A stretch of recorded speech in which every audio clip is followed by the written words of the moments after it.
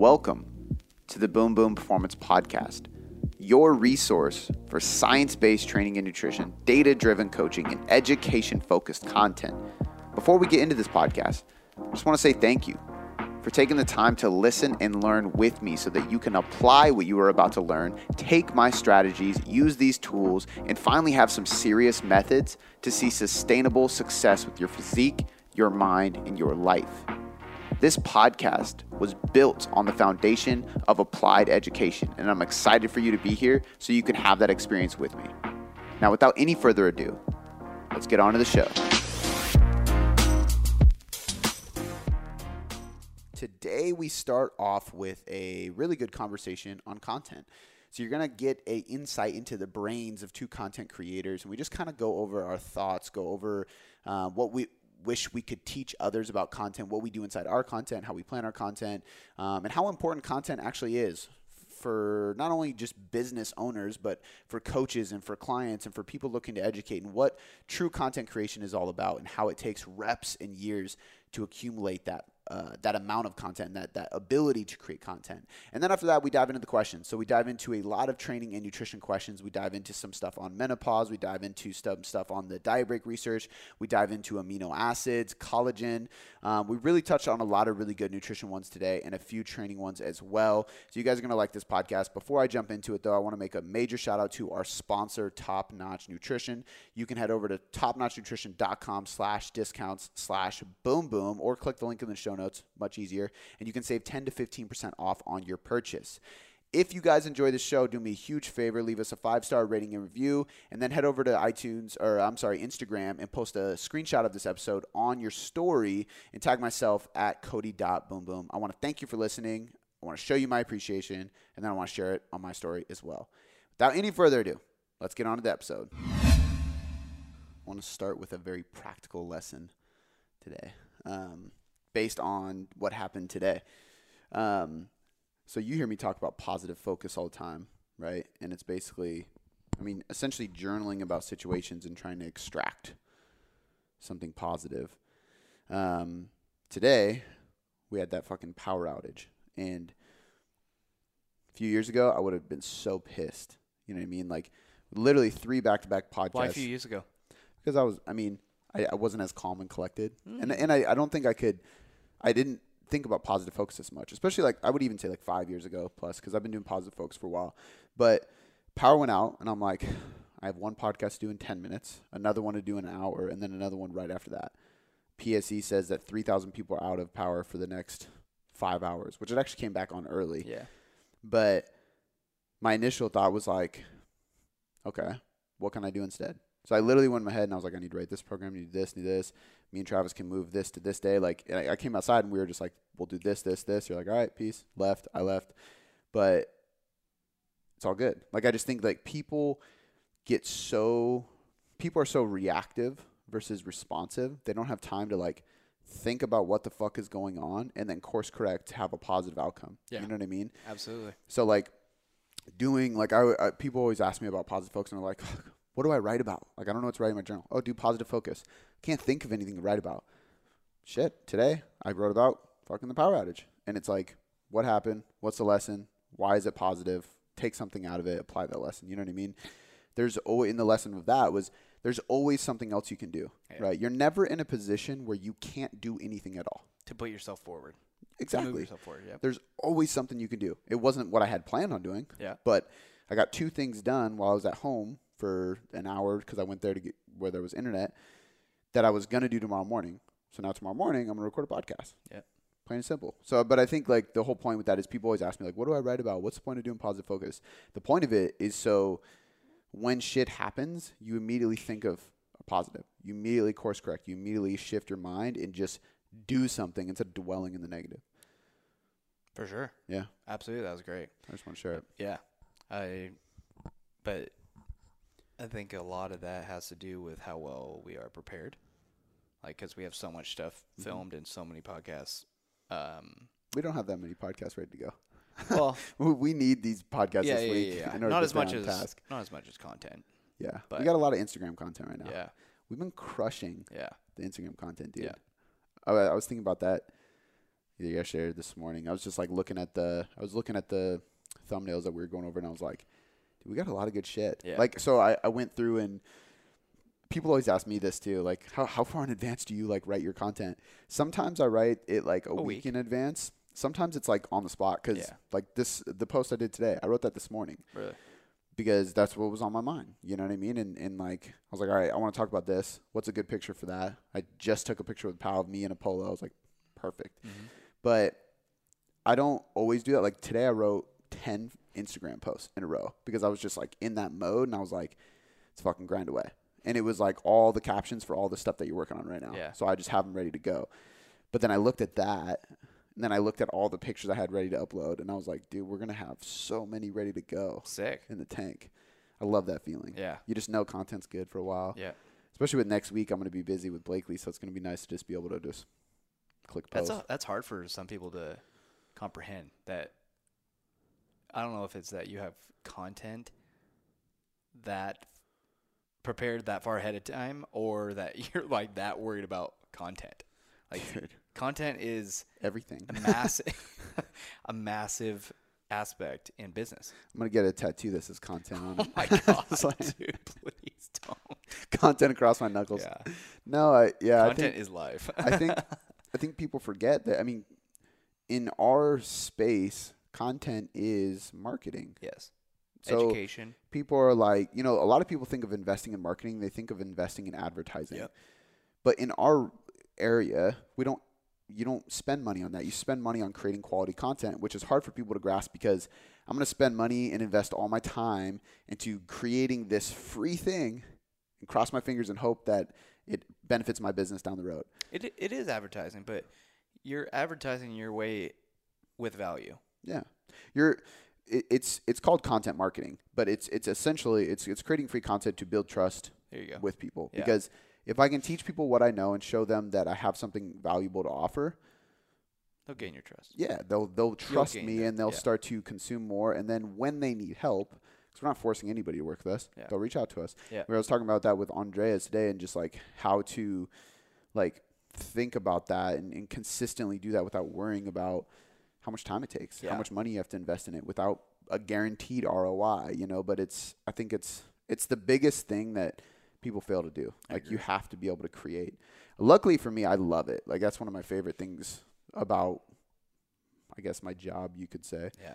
Is I just love that you love it, dude. creating content. Yeah, it definitely supports you and what you want to do. That's so dope. It's fun as fuck, man. Yeah.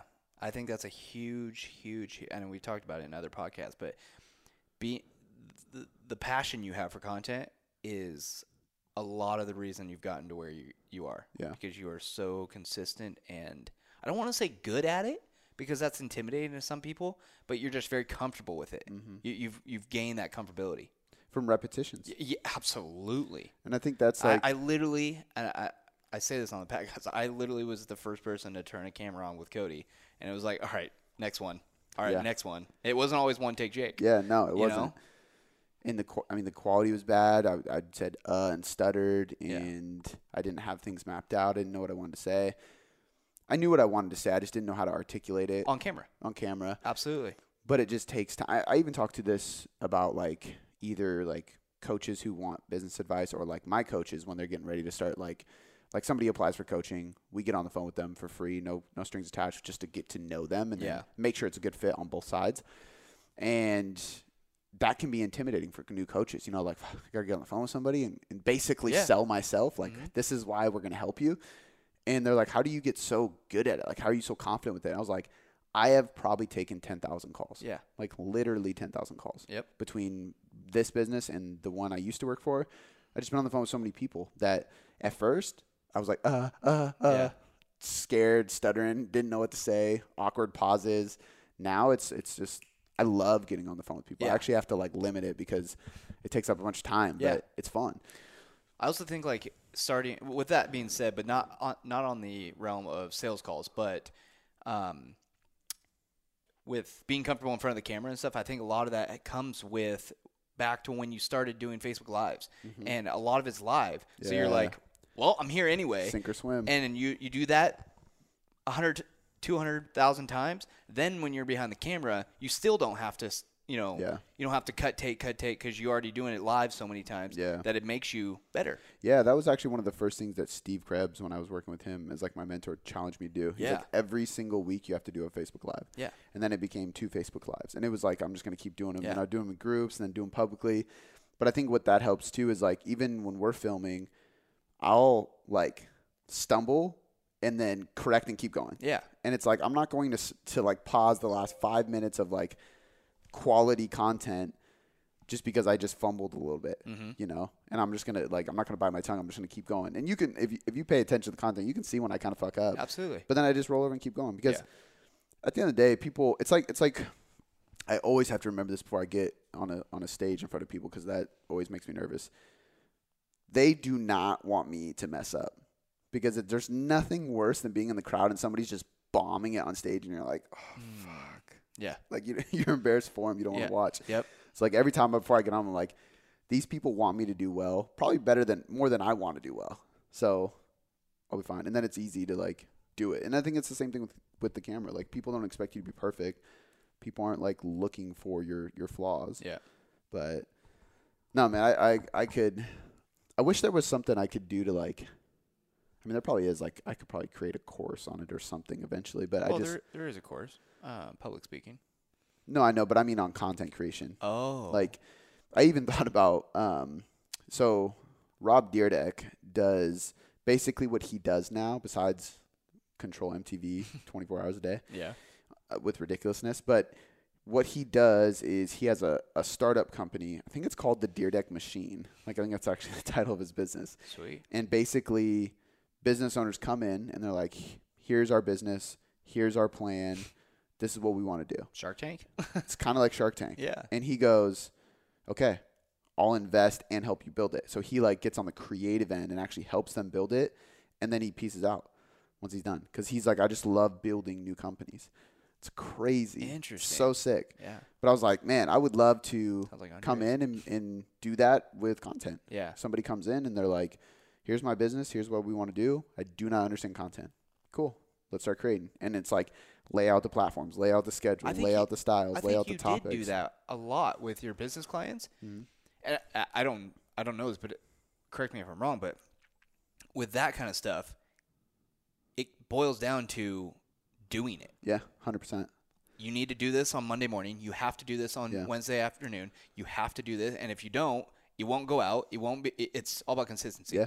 And a lot of people don't have that consistency that, I hate to say it, you do. But you have to have a menu, like a literal like schedule planned out like that. System. It's 100%. Yeah. It's like, I always tell people, like, look at your content like you did TV shows when you were a kid. Like, you knew Thursday night at 8 p.m. Yes. Ed and Eddie was on. Yeah. Like, I'm going to watch that. Yep. So I always think about it like that. Okay, like, we have to have a podcast that goes out on these mornings. We have to have – I do a newsletter Monday through Friday now, 5 days a week, every single morning. Wow. It's a lot.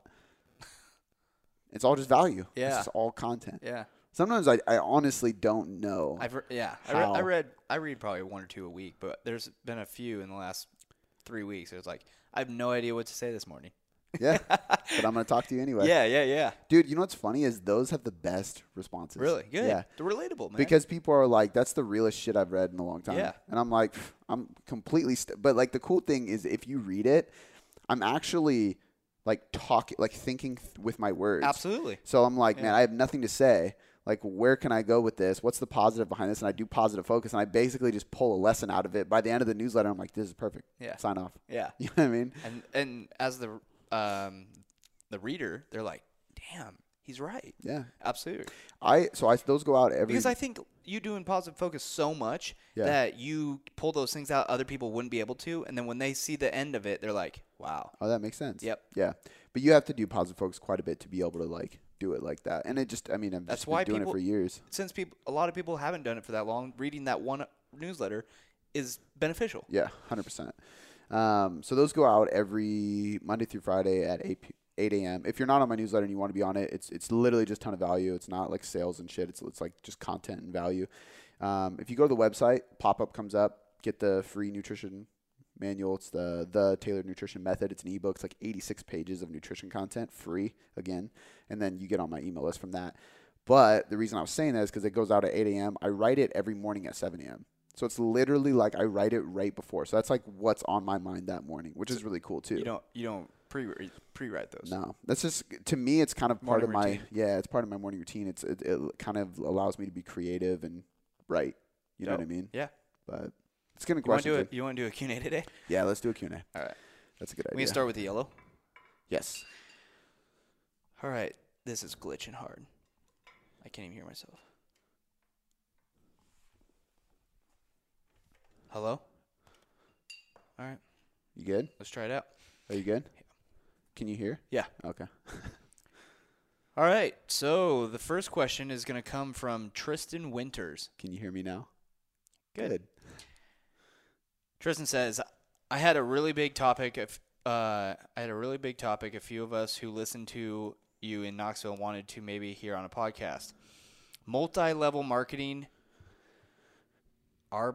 Dude, I can't even say that. Isogenics. Yeah. Only because I've heard it. I wouldn't know if I didn't know what that was. I wouldn't. And Isogenics Arbonne is kind of like. Isogenics. What is that company?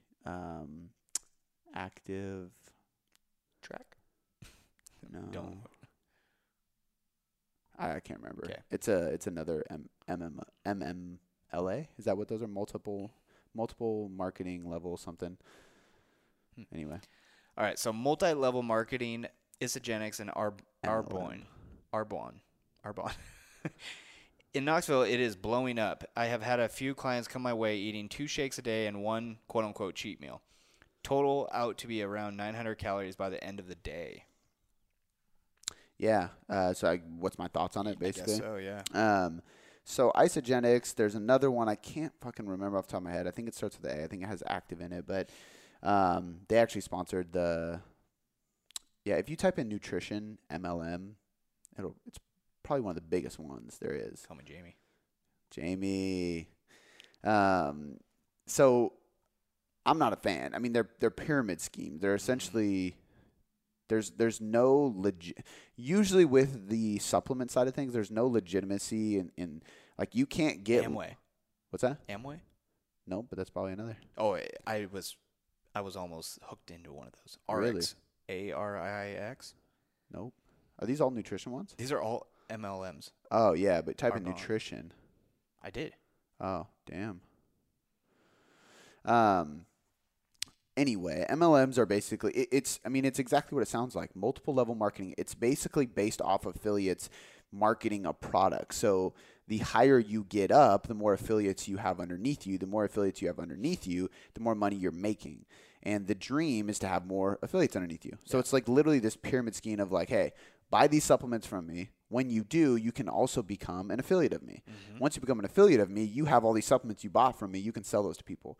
So now it becomes like people trying to convince other people to buy and sell for them. Yep. So it's a big tree of people making money off each other selling shit. Yep. And there's no end user there's very few end users who are just like, hey, I don't want to sell your product, but I really want health benefits, right? Like and the problem with that too is if we look at the ingredients, it's probably a bunch of proprietary blends, which doesn't give me any information because like if you take a creatine supplement and there's a proprietary blend and let's say there's some creatine in it, there's some citrulline malate, maybe there's a little bit of maltodextrin.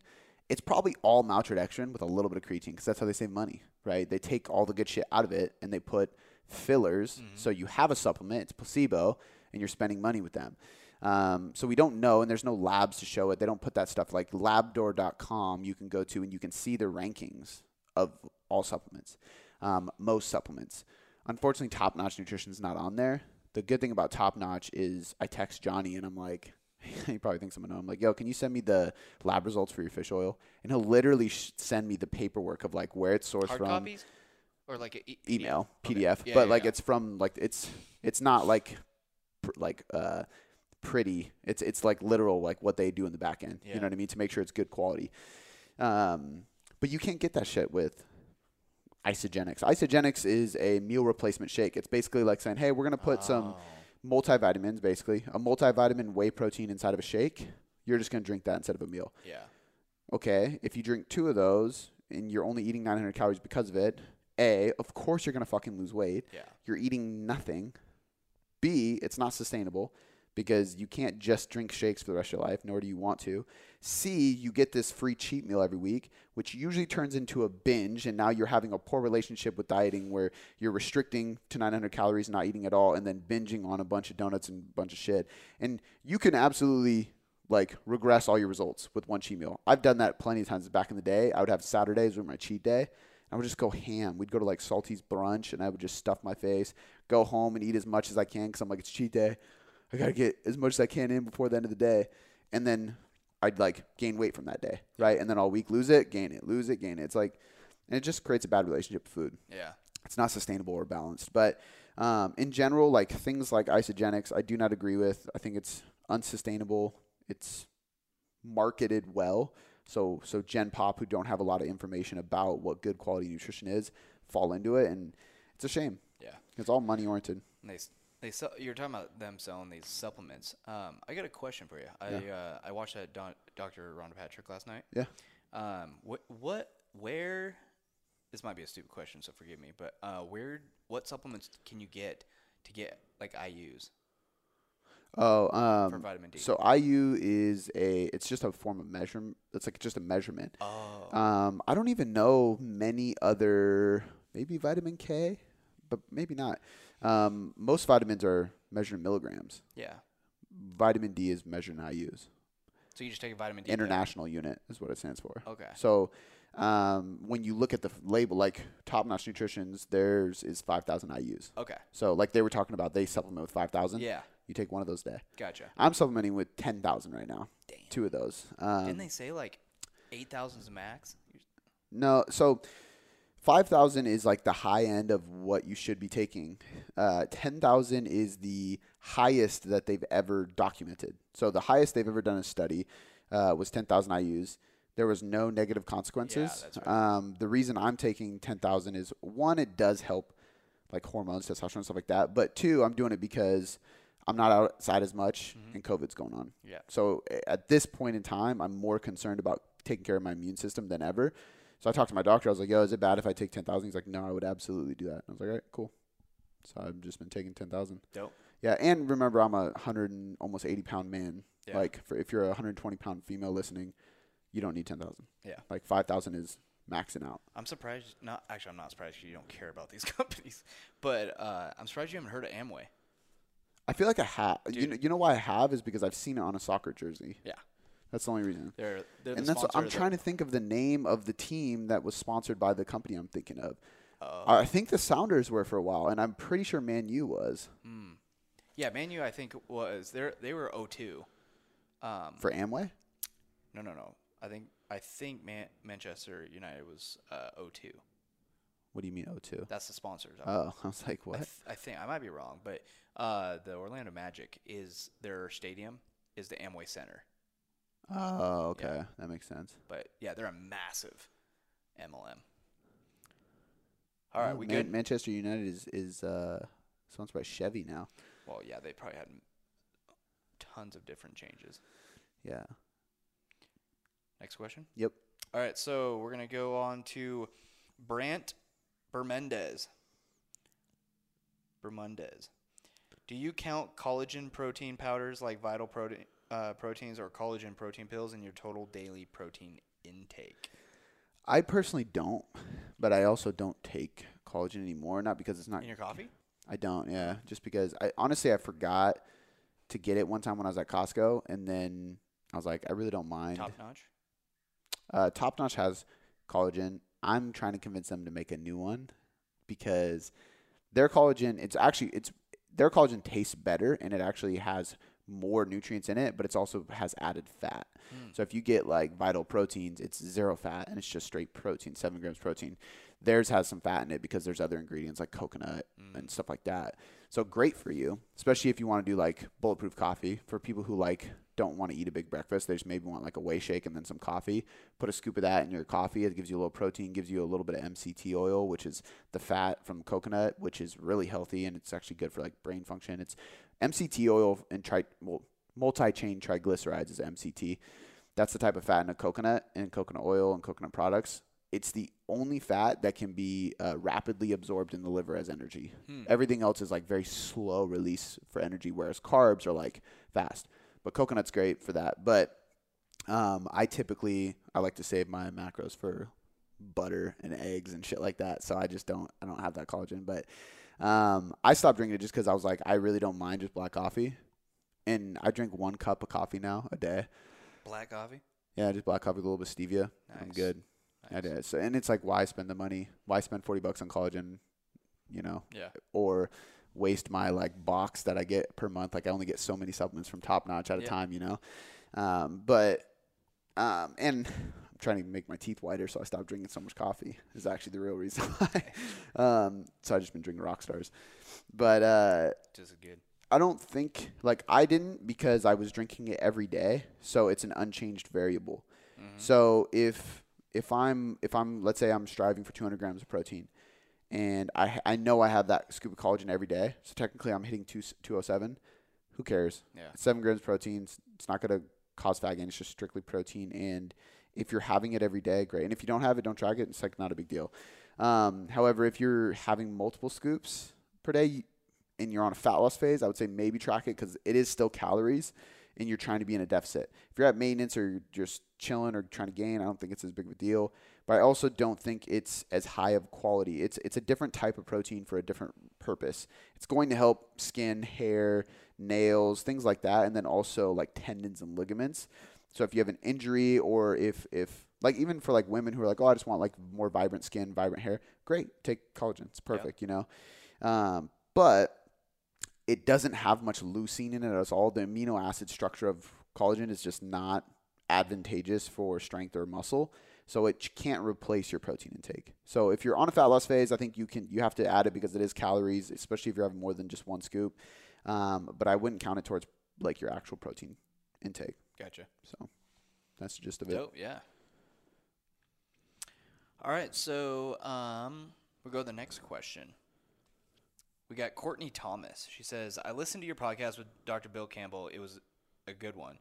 Do you think, given his research, you will change how often you implement refeed days for clients as opposed to diet breaks? What makes you decide to use one over the other? What are some strategies you use with clients whose bodies are fighting a reverse diet every step of the way? As in, they gain quite a bit of weight and then they don't respond to a deficit. Is Michelle? Nope. Oh. Courtney Thomas. Oh. Michelle, both my clients. Michelle asked, I didn't hear what you said with the Courtney's name. a client? Yep. She's probably wondering if you're going to give her a refeed. She gets a diet break every 4th week. So she already knows. But really good question. The reason I asked if it was Michelle is because my other client, Michelle, had a similar question to that this week. Gotcha. I think it's funny because like Bill Campbell came on and he explained his study. Loved what he had to say. Eric Helms reviewed it in Mass Research Review. Loved what he had to say about it. Brandon, our CSO, reviewed it. Didn't have great things to say.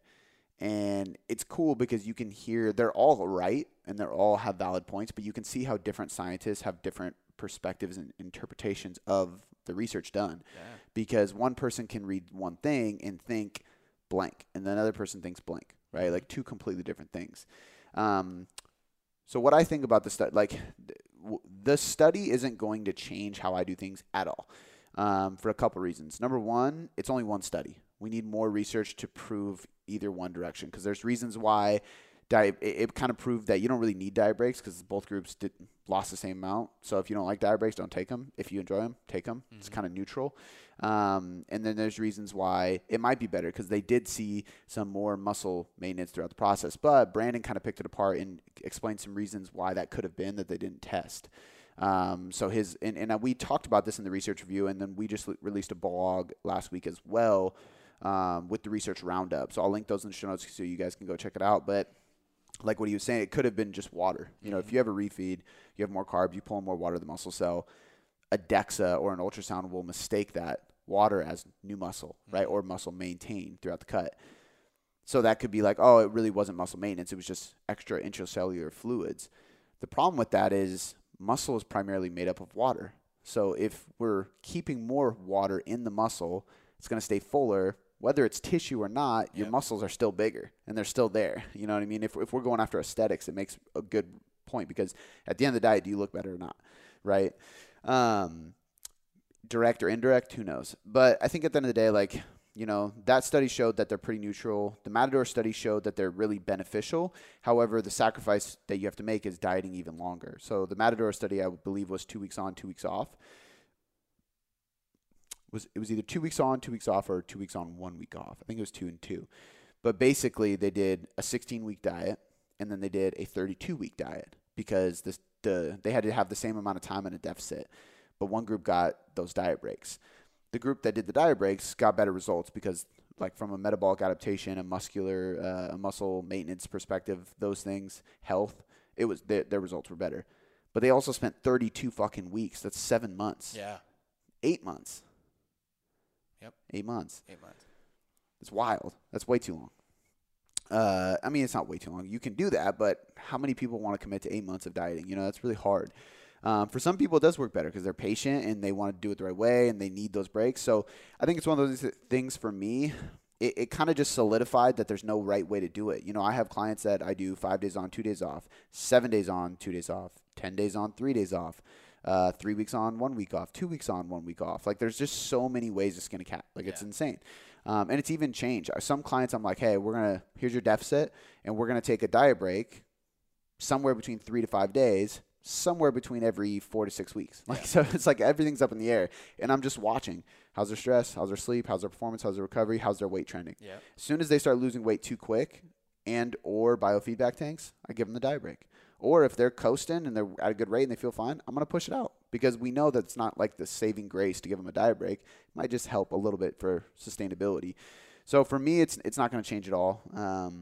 I think some of the points inside the study solidified my reasoning as to why I like to take diet breaks. Some of them did not solidify the physiological reasons I thought I wanted people to take diet breaks, as in metabolism, leptin, ghrelin, all these hunger hormones. Like, can we reverse those during diet break? That's still pretty inconclusive. It's hard to say. But diet breaks typically psychologically help people. It's easier to get through a diet if you do diet breaks. And if it's easier to get through the diet, you're more motivated and consistent with the diet. If you're more motivated and consistent, better results. You're going to have better results. Yeah. Period. So, I don't think it changed anything for me. And at the end of the day, like, experience trumps everything. You know, you could do a study that says, like, tells me diet breaks are bad, and I would still be like, well, I'm still going to use them. Yeah. Because my clients are doing better with them. Yeah. If clients are doing better with them, that's all the science I need, right? And I think that's what being evidence-based actually is, because evidence-based is like this big movement in the coaching space now. It's using science and anecdote or experience and putting them together. Okay, here's what the science says. However, here's what my experience says. Or what does that tell me? Client's experience. Exactly. Yeah. My experience with clients. Yes. What does that say? Meet in the middle. Yeah. There's always that gray area, right? So, and then as far as, like, she asked if somebody's not responding to her verse. Yeah, so she said, what are some strategies you use with clients whose bodies are fighting a reverse diet every step of the way, as in they gain quite a bit of weight and then they don't respond to a deficit? Yeah. It's so hard because it just depends on the person. You know, I think for some people, it is a matter of lifestyle stress. For some people, I have a client right now that I'm thinking of that we took her through a reverse and then we brought her into a deficit and her body didn't respond on the scale, but I think she's improving visually. But she's having a tough time. But we started the deficit coincidentally, and I didn't mean to do it this way. I wouldn't have done it this way if I knew that she was getting back into the gym the same week that she went back to CrossFit, because the gym opened over there now that quarantine's ending for some people. So she went from barely training at all at home to, like, going into deficit and increasing stress and intensity at the gym.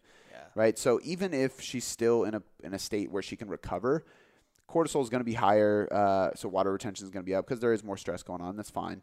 And then also there's going to be some inflammatory responses within the muscle just because that's what happens when you train. And she hasn't trained in a while. And that's going to cause some fluctuations as well.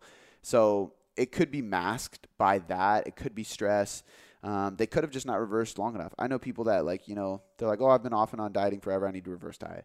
We reverse diet for 6 months and they don't respond well to a deficit after that reverse. And I feel bad because 6 months is a long time of reverse dieting. But at the end of the day, if you were off and on dieting for 2 fucking years, we probably got more work to do. Yeah.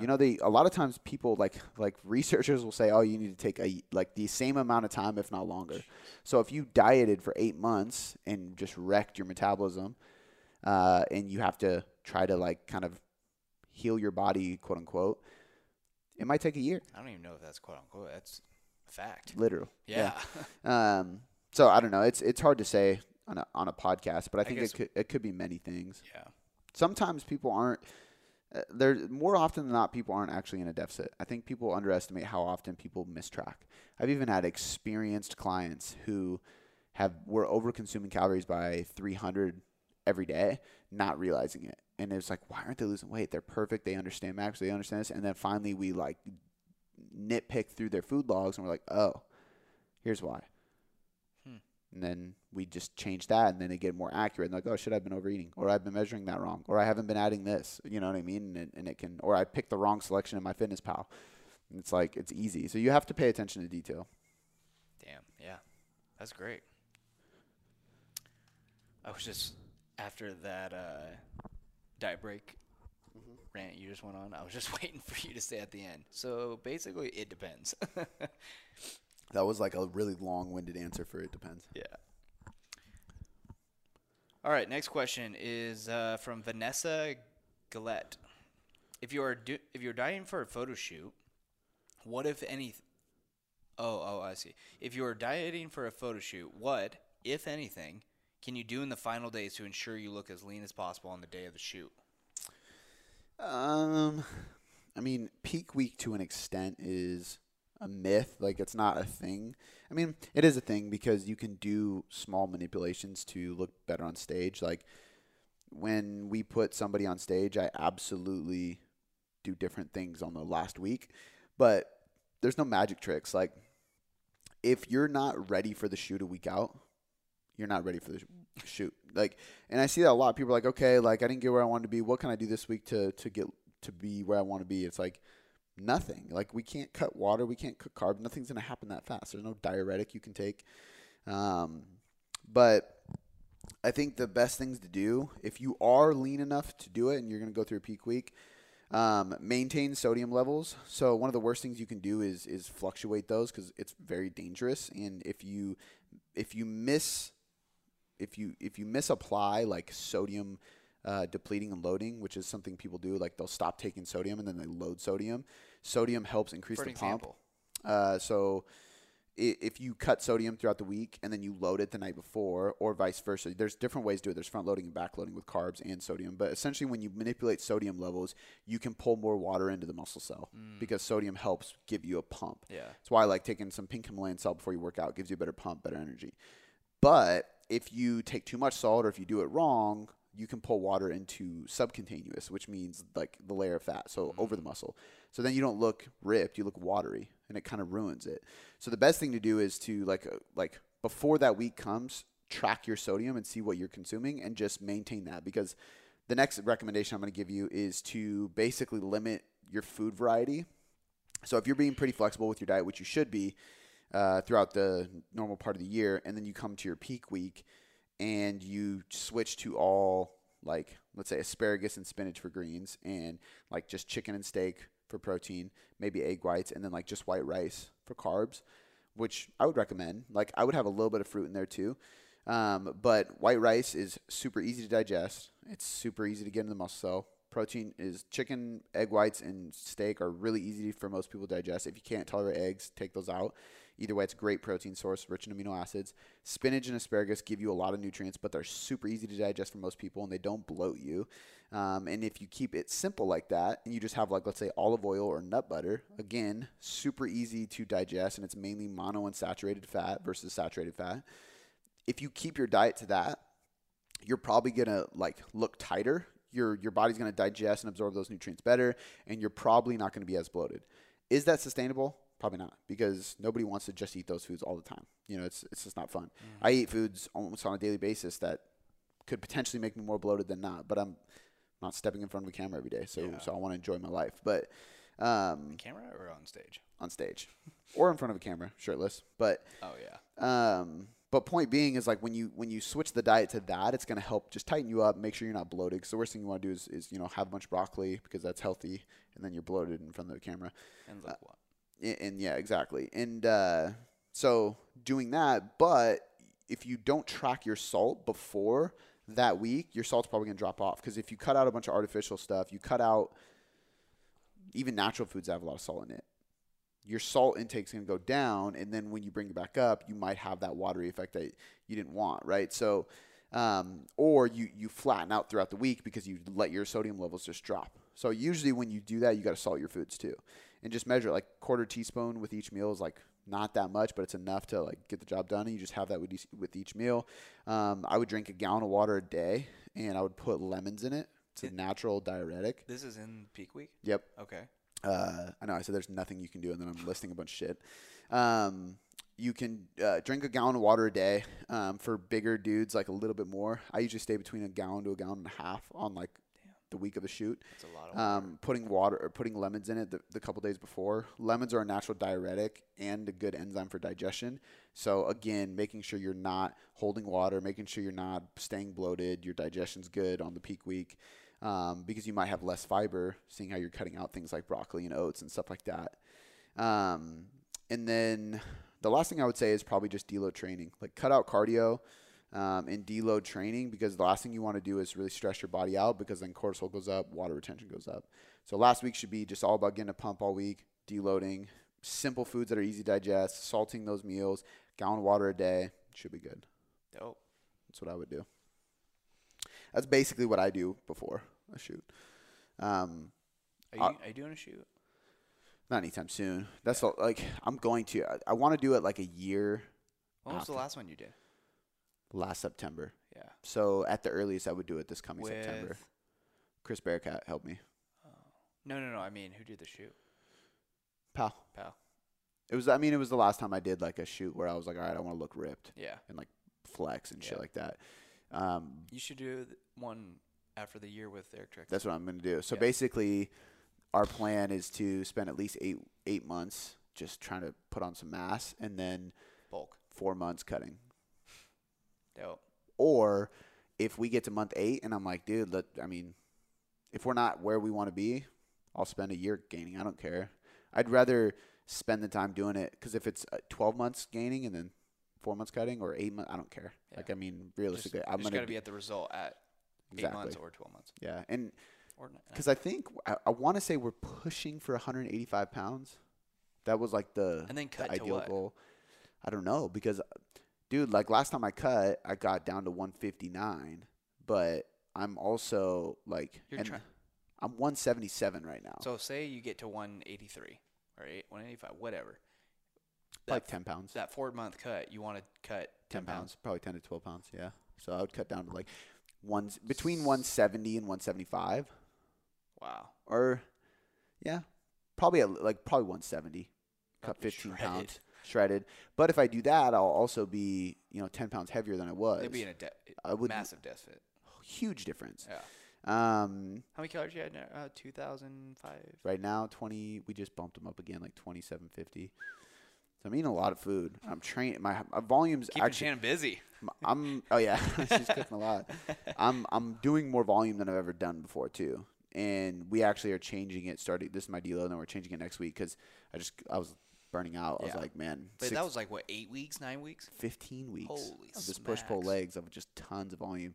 And I was like, man, great gains, but I'm getting to a point where I'm starting to get some, like, achy joints. And I was like, dude, I'm hurting. Yeah. And he was like, yeah, I mean, it's going to happen. Yeah, exactly. I usually with a high volume program, I usually go for anywhere between 12 to 16 weeks. Some people can push to 20 weeks. But if you're really pushing the intensity and the effort and you're lifting heavy weights, which one of my focuses is to get strong too, so I'm lifting heavier and heavier. I'm lifting more than I've ever lifted. So that's gonna play a big role 5 too. months, huh? And I kind of set myself up for success too because I came off of a cut and rehab from my surgery. Yeah. So when I started with air, I was like, my knee is finally 100%. I can start squatting again. Damn. And so my legs just blew up. Dude, there's so many pants I can't wear anymore because like they're just like skin tight. Dope. It's bad. It's dope, but it sucks because they're nice pants. Oh my god, you can go buy them. I don't want to buy new like the sweats I can do, but like I hate trying on jeans and shit. And I don't order jeans because if you order jeans and then they're too small or they're too big, you're like, fuck, now I got to return them, ship them back. So I'm just waiting for Nordstrom to open up in phase 11. Not in Seattle. Yeah, no shit. It sucks. That's not funny. A lot of people in Washington or outside of Washington won't know what I'm talking about, like when I said phase 11. Because even with Vinny, like I was talking to my brother who lives in Texas, for those listening. I was like, what phase are you guys in? He's like, what? I was like, what phase are you in?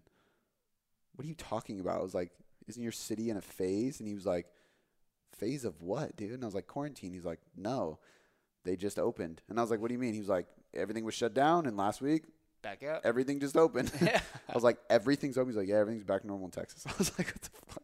Yeah. Oh, well, we're on phase 1. Hopefully, crossing our fingers, we'll get approved for phase 2. Yeah. Which means that, like, what, barbershops and salons We got and 15 people. you can have 15 people.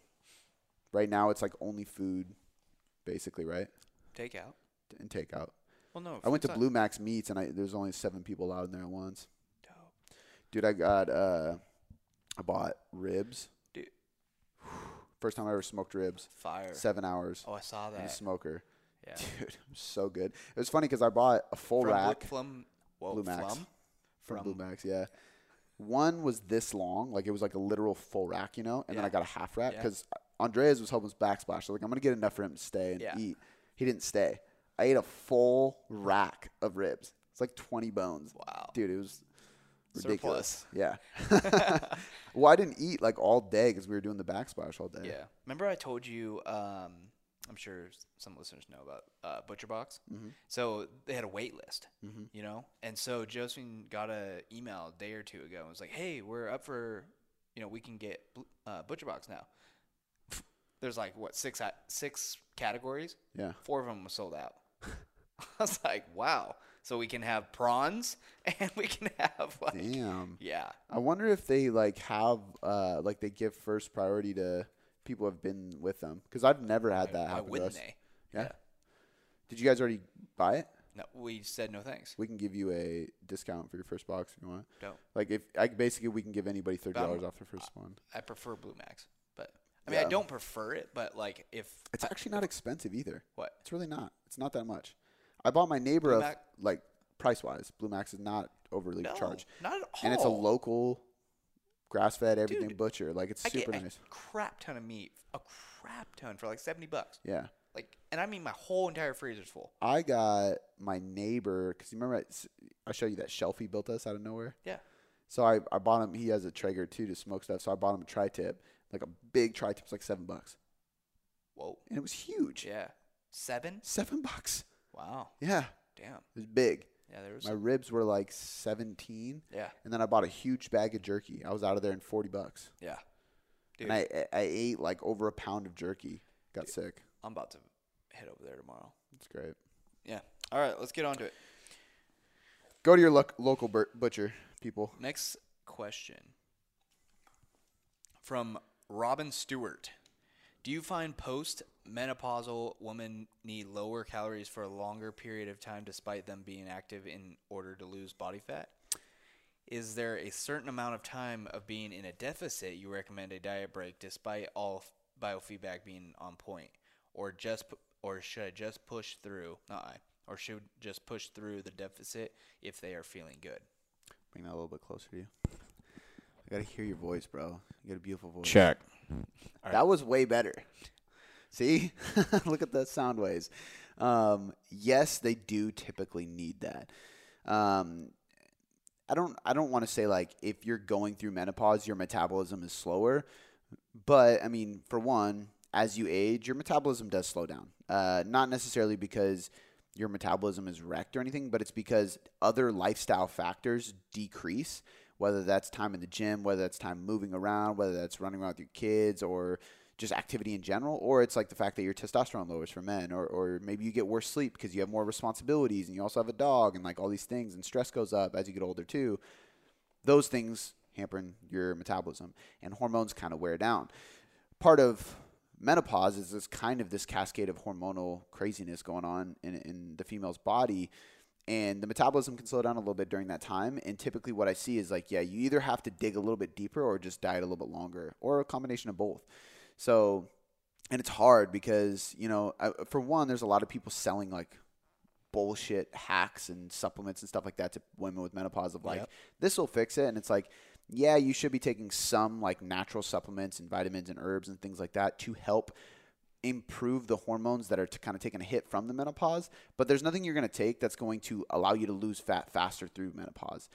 It really comes down to a deficit, and the deficit does have to be pretty big for people with menopause because of this hormonal and metabolic flux that happens. And then sometimes it just takes longer. Like their bodies are just more stubborn, plain and simple. So, I have seen some women that work better with a low carb, high fat diet during menopause.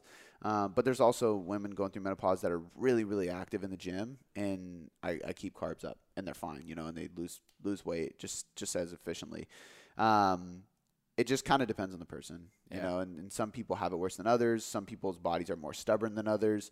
But typically I have noticed that women who are going through menopause usually have to dip calories a little bit lower than the average person to achieve the result they want to achieve during that period of time. And sometimes it takes a little bit longer. Touche. Is that both questions? Oh, was there a second part? Oh, she just says, is there a certain amount of time of being in a deficit you recommend Before a diet break despite all biofeedback being on point, or just push through the deficit? If biofeedback's on point, I mean, going back to what we discussed with the diet break, it's kind of neutral, right? Yeah. It's not, you don't need a diet break because like taking a diet break isn't going to reverse menopause, So I think, can it slow down the negative or the impact the diet has on the hormones? A little bit. Absolutely. Yeah. Because you're taking yourself out of diet for a little bit. However, I think that it's best to take diet breaks you need at least a few weeks in a deficit in that case. So at the most you're taking every 3 weeks, but you can push that out to 6 or 8 or 12. And for some people, it works better to not take any diet breaks. Maybe have some like free meals, like, they're dieting. Oh, it's your anniversary. Don't track tonight. Just enjoy the meal. It's kind of like a refeed, controlled. Yeah. Go back to the diet. You keep going. It's been 12 weeks. You've lost some weight, but you've been in a deficit for a while. We're going to take a 4-week maintenance period or a 6-week maintenance period, right? Where we're not trying to completely reverse everything or get you to maintenance, because we're going to get back into the diet, but we're going to spend half the time, 6 weeks, bringing your calories up to maintenance, recovering, training hard, sleeping better, minimizing stress, and then get back into a deficit for a while. So that's probably how I would go about it. Because you probably need a little bit longer in that deficit in order to justify a diet break, because their bodies they're more stubborn. Yeah. All right. We got a couple more here. We got Renee Arston. How does the nutrition and macro tally differ from weight training as prescribed by one of your programs versus what we see with a lot of our friends, clients doing a circuit style routine with more cardio and lighter weights? Typically more calories, more carbs. That's really but protein's not going to change. You could argue that the more resistance you put your muscles through, the more weight you lift, the more protein you'll need to recover, because you're putting your body through more work and more damage. But I would argue that no matter what you're doing in training, you probably need adequate protein levels to get the result you want to get. So protein's not going to change. I'm typically the type of person that puts fat where it needs to be to give the minimal, or at least the minimum, maybe just above that. So if I calculate that 50 grams is the minimum you need in order to support your hormones and health, I might go 55, just barely over that, because going 70 isn't going to supercharge them. So let's just minimize that so we get the benefit and we don't store extra fat for no reason. And then the rest is carbs. Now, if you're weight training and doing a lot of higher glycolytic, high resistance, high stress training like what we do, you're going to have more carbs. Mm-hmm. If you're just doing lightweight and cardio, you're going to burn less glycogen and fuel in the muscle. You're going to build less muscle. You're going to need less carbs. So the deficit's probably going to need to be bigger in the circuit training people. The carbs are going to be lower in the circuit training people, and the calorie balance can be higher with the weight training people, and the carbs are going to be higher with the weight training people. Yeah. That's about it. I'm going to try to rapid fire these so we can get through a few more. Yep. We got one from Alicia Bray. Keep it simple. I've been educating myself on priming mobility before lifts. I have found lots of awesome information and suggestions, but when I'm in a time crunch, where are your suggestions for 4 to 5 priming moves for the full body session? I know, quote unquote, it depends on an individual's needs, but a super general roadmap where we need to get in, get out, and get on with our life. For a full body, I would probably say, I mean, it all depends on the compound lift of the day. Yeah. So even if I'm doing a full body session, I'm probably not going to do a heavy bench, a heavy squat, and a heavy deadlift, unless I'm doing a DUP powerlifting program. And in that case, I would spend more time. But most people listening probably aren't going to do that. They're probably going to be like, okay, today I'm squatting, and then I'm going to do a bunch of accessory work. So I might still do a hip hinge or a deadlift variation, like a single leg RDL or something like that. But I'm not going to do heavy deadlift, heavy squat, heavy bench. Yeah. But most likely, I'm hitting upper back, I'm hitting hamstrings, and I'm hitting some kind of anti-rotation pattern. If I do that, I'm good. So if you're benching or overhead pressing or anything or squatting, hitting your upper back is going to help your shoulders with pressing. It's going to help your shoulders and your upper back when you're putting a bar on your back to squat, or when you're doing a front rack, because your traps support that front rack position quite a bit. Hamstrings is going to help the depth of your squat. If you were doing deadlifts, I'd probably do like glute activation. Not because you need to activate your glutes before you deadlift, but just because I'd rather bring tension there, get your lower body, not only like blood flow to the muscles, but practicing that hip hinge, because you're bridging up and you're practicing that extension. Doing hamstring curls might actually overactivate your hamstrings during a deadlift, which we might not want. And then some kind of anti-rotation is going to be across the board, because anti-rotation typically, one, it's good for your core. So if you ignite your core before doing a bench press or overhead press or anything, you're just going to have more stability. It's going to be easier to press overhead while keeping your trunk stable. Same with bench press. But with deadlifts and squats, doing some kind of anti-rotation, so side plank or side plank plus row or a Pallof press or something like that, it's going to help internal and external rotation of your hip socket. So I can have more stability and more depth in a squat, or I can get into a deadlift more comfortable because I did that side plank variation. Absolutely. Which is really weird. Like I still have from Joe DeFranco, but it's weird that doing that kind of stuff can help that. I don't know if it's the transverse abdominis, like that torque coming from that rotation or the resistance of that rotation. Yep. But yeah, that's what I would do. I mean, if I had to choose just a few, it's upper back. It's basically upper back or lats. So if I'm doing a deadlift, I'm probably going to do lats versus traps. But upper back or in lats, hamstrings and glutes, and then some kind of anti-rotation for your core, and you're golden. Yep. Dope. All right, I think this is the last one. Ann Alborn. Do we need to be taking BCAAs, and is there a huge difference between those and EAAs? If you would suggest taking them, when would be the most beneficial time to take them? I'm going to refer you to listen to the research roundup that I did with Brandon Roberts, the podcast. We're going to link the podcast and the blog in the show notes already, because we talked about that.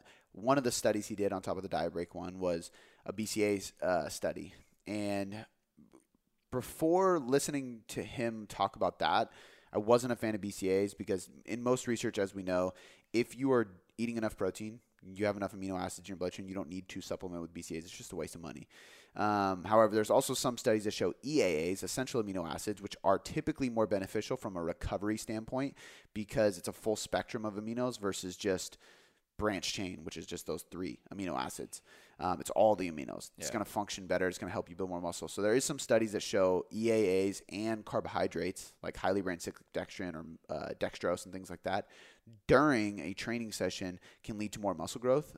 They showed more cross-sectional growth in a couple studies, so literal more tissue. And they think it's because the carbs and amino acids improve recovery and decrease cortisol, which helps increase muscle protein synthesis, and you grow more. Yeah. So you could, but I think that's like, if in 6 more weeks, I will have been on this gaining phase for about 20 weeks. If I was completely plateaued, I was like, I'm not gaining anymore, then I would be like, okay, I'm going to add this intra-shake. I'm going to add some carbs and EAs during my workout and see if that can give me that like 0.5%. Yeah. But you're talking to somebody who basically actually literally lives in the gym. Yeah. And everything I do is to optimize my training. Like my schedule works around my training. My diet works around, you know what I mean? Everything is for that. So I have a reason to focus on that 0.5% because I want to be as jacked as humanly possible. For most people, it's pointless. It's not going to do much for you. So for most people, I don't recommend amino acids at all. The cool thing about the study that he showed that kind of made me second guess them is that they did a study, I believe it was on endurance athletes. You'd have to go listen to the podcast with them and read the blog. But basically they supplemented with BCAAs before doing the bout, and their VO2 max or the maximum output of what they could do in their performance increased from the BCAAs. And it actually had nothing to do with muscle. I think it was like a neural thing. But that being said, if I can drink BCAAs before my workout and I have more intensity because of that, that's a huge win. And I think it's worth it. So read the study, see what you think about it. I think it could be worth it. I don't think it's something that's going to be like a make or break it, but I think it's something that could add a percent or two. Yeah, and listen to that podcast with Brandon. Yep. All right, man. That was a good Q&A, man. We'll see you next week. Yes, sir. Before I let you go, I just want to say thanks. I seriously appreciate you spending this last hour or so with me, educating yourself to get better results. It still humbles me to this day that people around the world literally have me in their headphones or their speakers just to learn. It's so empowering, and because of that, I have 3 quick things for you. The first one is a personal favor. Please leave me a 5-star rating and review on iTunes. When you do this, not only does it help me learn and get better at making podcasts for you to get better results, but it helps us grow inside of iTunes, which allows us to invest more, again, to get you better results. The second thing, head over to boomboomperformance.com/sign-up or click the link in the show notes to get your free copy of the Nutrition Hierarchy. This is everything you need to know about nutrition to change your body composition or performance inside of a manual. I take the leading evidence inside of research and all the principles, methods, and tools based on some of the top professionals in the industry, and I put them all in a book so you can learn more about your nutrition and get better results. The third thing, this is a personal invitation to shoot me a DM on Instagram or email me at cody@boomboomperformance.com. I will help you troubleshoot anything you need. This is literally an invitation to jump in my inbox and ask me anything you want and let me help you. All right, guys, that's all I got for you this time. I appreciate you being here, and I'll see you next time.